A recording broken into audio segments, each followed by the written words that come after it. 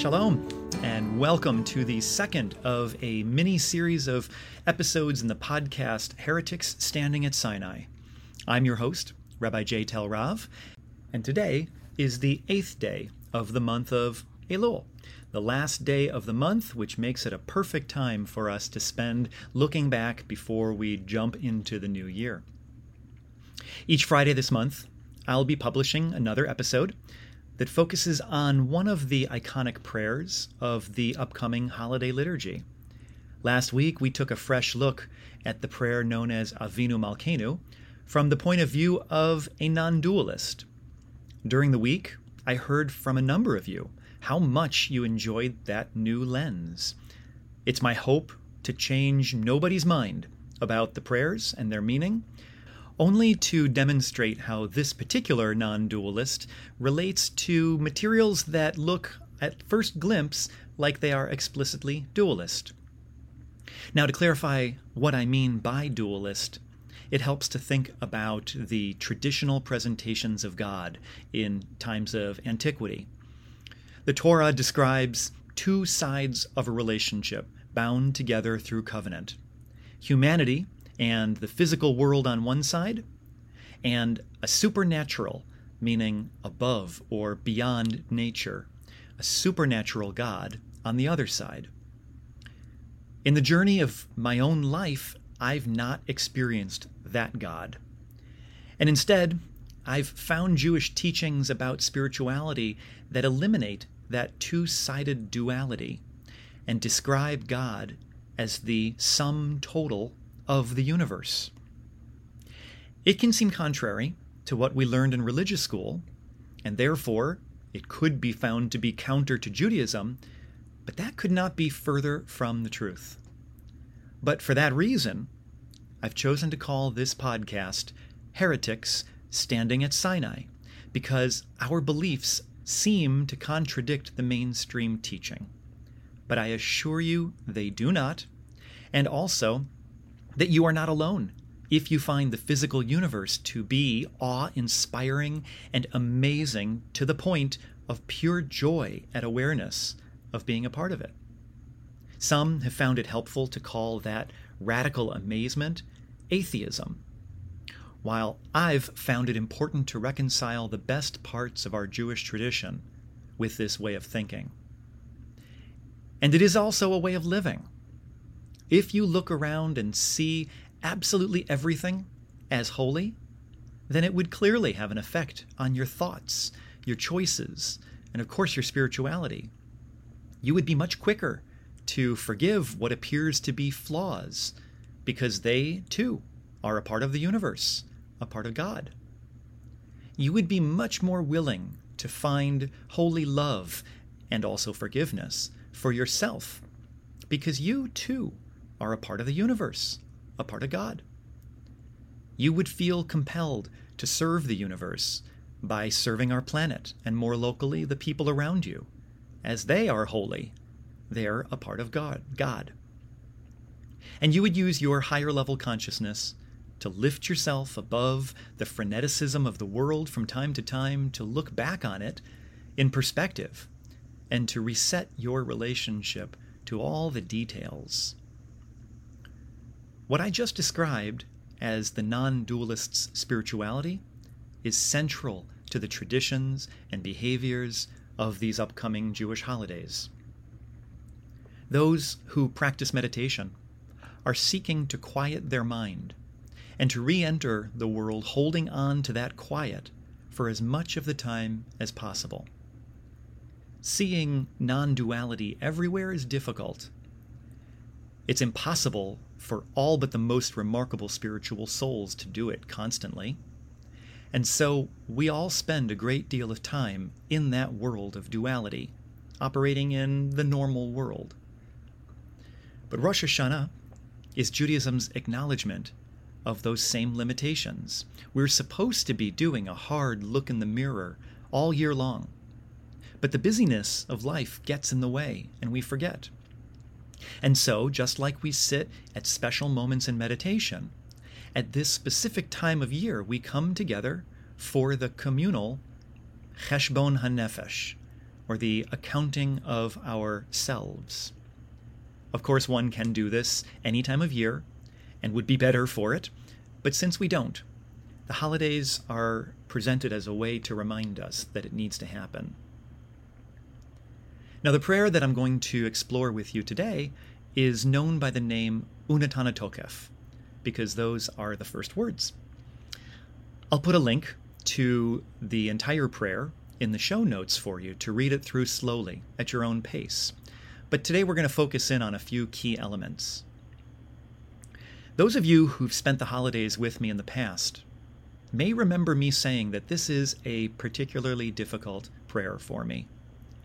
There have been a few years when I took it out of the liturgy altogether, because I just could not bear to lead the congregation through liturgy that I felt could be so damaging to the spirit of those out there who didn't know what to do with it. Perhaps more than any other of the prayers that we will cover, it could be that this is the most important for me personally to work on, so that I can return to it with a renewed sense of safety. Stated quite simply, this piece of prayer presents the idea that a decision is made on Rosh Hashanah and finalized on Yom Kippur about each one of us and our upcoming year. The prayer presents God as a judge who watches and passes sentences upon each of us during these days. It even goes so far as to compare God to the shepherd who counts and judges the sheep of his flock. And of course, that then makes us the sheep. With that judgment, if God determines that we are unworthy of another full year, our names will be written in the book of death, and we will die at some point this coming year. The prayer goes on to itemize all the ways that we may find ourselves experiencing that death. The liturgy says, "Who shall live and who shall die? Who will grow old and whose life will be cut short early? God will decide who will die by fire and who will die by water, who will die in war, and who will be gored by an animal. Which one of us is going to starve to death? And who's going to die by thirst?" And it goes on and on and on. So it's important to understand what it seems this prayer is saying. It suggests that if a beautiful child is stricken with a terminal illness, it was because God decided they were unworthy of living the rest of their lives. It means that if a hardened criminal avoids arrest and lives big, it's because God decided that it should be so. This seems to be the essence of the dualistic, external, supernatural judge, that God on high that I have never met. Now, the final obstacle to my relationship with this prayer is the closing line that says in Hebrew, "Uteshuvah, utefilah, utzdakah, ma'avirin et roa hagzerah," which means, but through the return to the right path, through prayer, and through righteous giving, we can transcend the harshness of the decree. The most obvious translation of this suggests that if you still die this next year, you must not have repented well enough, or you must not have prayed hard enough, or you must not have given enough charity. It's possible that messages like these spoke to our ancestors in different ways than today. But I know that I'm not alone in saying that this can be pretty difficult for us to swallow. I know this in several ways. First, of course, through conversations I've had with many of you. But beyond that, there are commentaries and study texts in our prayer book that try to spin this prayer in ways that will remain accessible and tolerable for today's Jewish community. There are alternate prayers on the far side of the page in our prayer book that seem to directly contradict what the prayer itself says. One example, on page 181 says, I speak these words, but I do not believe them. Clearly, it says there's no scientific foundation, and human beings are the gloriously complex product of evolution from single-celled organisms. This piece goes on and says, and as for our end, well, there's no need to dwell on that right now. It says there's so much for us to do and so many ways to keep busy. And here's the crux. It goes on to say, because what would it mean if all of this, the words of Unetaneh Tokef, were true after all? I think this text is trying to acknowledge that you don't have to believe what the words say in order to be motivated by them. I guess this approach has never satisfied my needs during the days. There is an inherent wink-wink from the editors that allow us to admit that we're all going to sit here and we're all going to say words we don't believe. But instead, I prefer the exercise of diving into the material and finding authentic truth in which I can believe. So here goes. This prayer, as I read it, sets up a relationship to our lives that may not serve our best interest. It suggests that living is the highest goal, and that dying would be considered a failure, not just because of a set of chaotic circumstances, but because we've disappointed God. This is an important aspect in the teaching of our doctors in our Western system of medicine. They are taught that they should deny death for absolutely as long as possible, because it would be a failure of our system, and not simply the natural end that we all know we will all experience. The author Atul Gawande addresses this way of thinking in his book, Being Mortal. When we do everything we can to avoid death, we are not really living. Instead, lives spent appreciating whatever we find right in front of ourselves, even the difficulties of aging and accidents, disasters, and chaos, can be the most rich of existences. Resistance is futile. Attachment to something that you are absolutely going to lose is a surefire way to experience profound suffering. I mentioned Rabbi Alan Liu last week. Again, here he is, suggesting that letting down the resistance and returning to the admission that this is really happening, you are aging. Your body is serving you differently than it used to, and your mind is able to do different things, some new and others gone forever. This is a way of thinking that turns a fear of the negative into an acknowledgement and acceptance of the reality. All year, we're going. Rarely do we give ourselves a chance to stop. Shabbat, for some, might be that. Others know the experience through the act of going on vacation. That is, if they leave their email at home. And I bet you'd be willing to see that time of slowdown as holy. A high holy day is just that, a chance to slow down. And more than that, to look ahead at the eventual great slowdown that will bring your life to a close. Without fear, without resentment or disappointment, we might stare right back at it and accept it. Unetaneh Tokef gives us the opportunity to effectively stare our own mortality in the eye and say, I'm going to look right at this prayer and say, you can't scare me. I already know what you say, so your power over me is an illusion. I want to read you something from a different book that came from Rami Shapiro.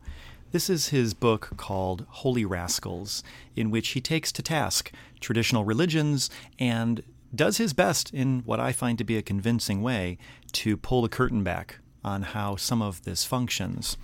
This small piece is called we've got the power. He writes, Gods claim to be all-powerful. They are not. If Krishna were all-powerful, Hindus wouldn't eat beef.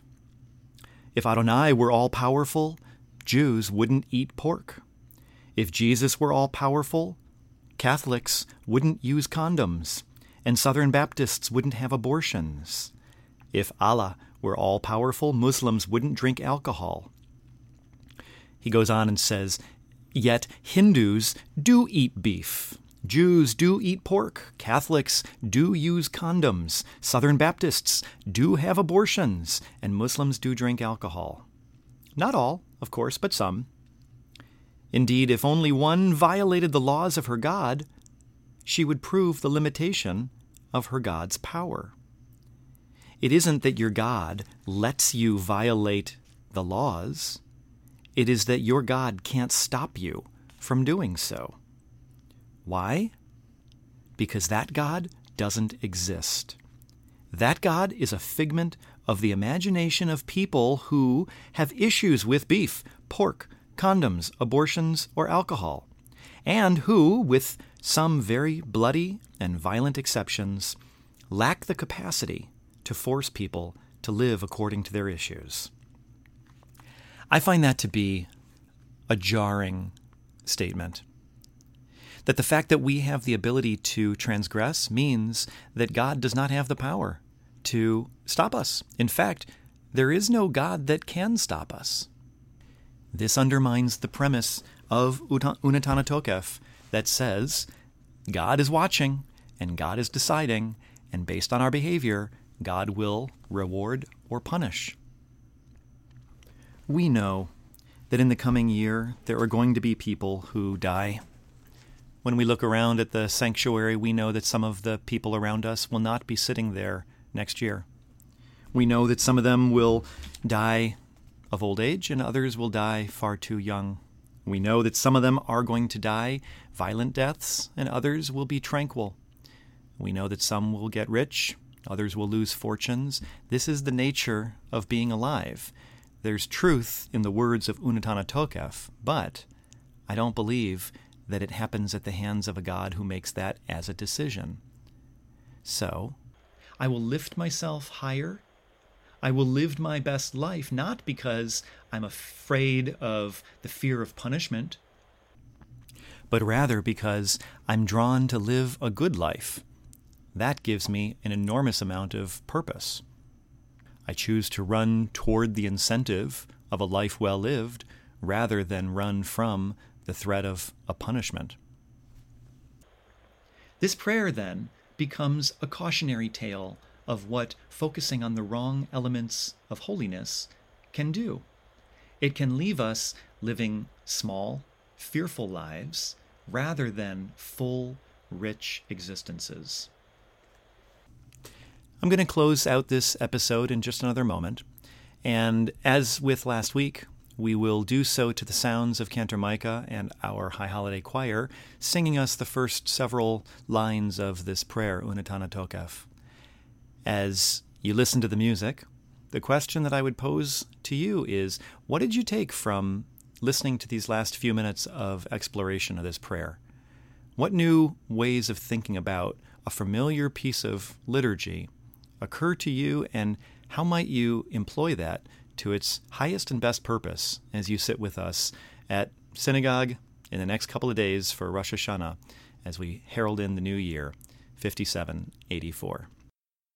Until next week, for all of you who are listening carefully, stretching your beliefs, and finding yourselves in our tradition, I will simply say, all you heretics out there, stand proud. Unetaneh Tokef, Kedushat Hayom. Unetaneh Tokef, Kedushat Hayom. Ki hu nora ve'ayom, uvo tinaseh.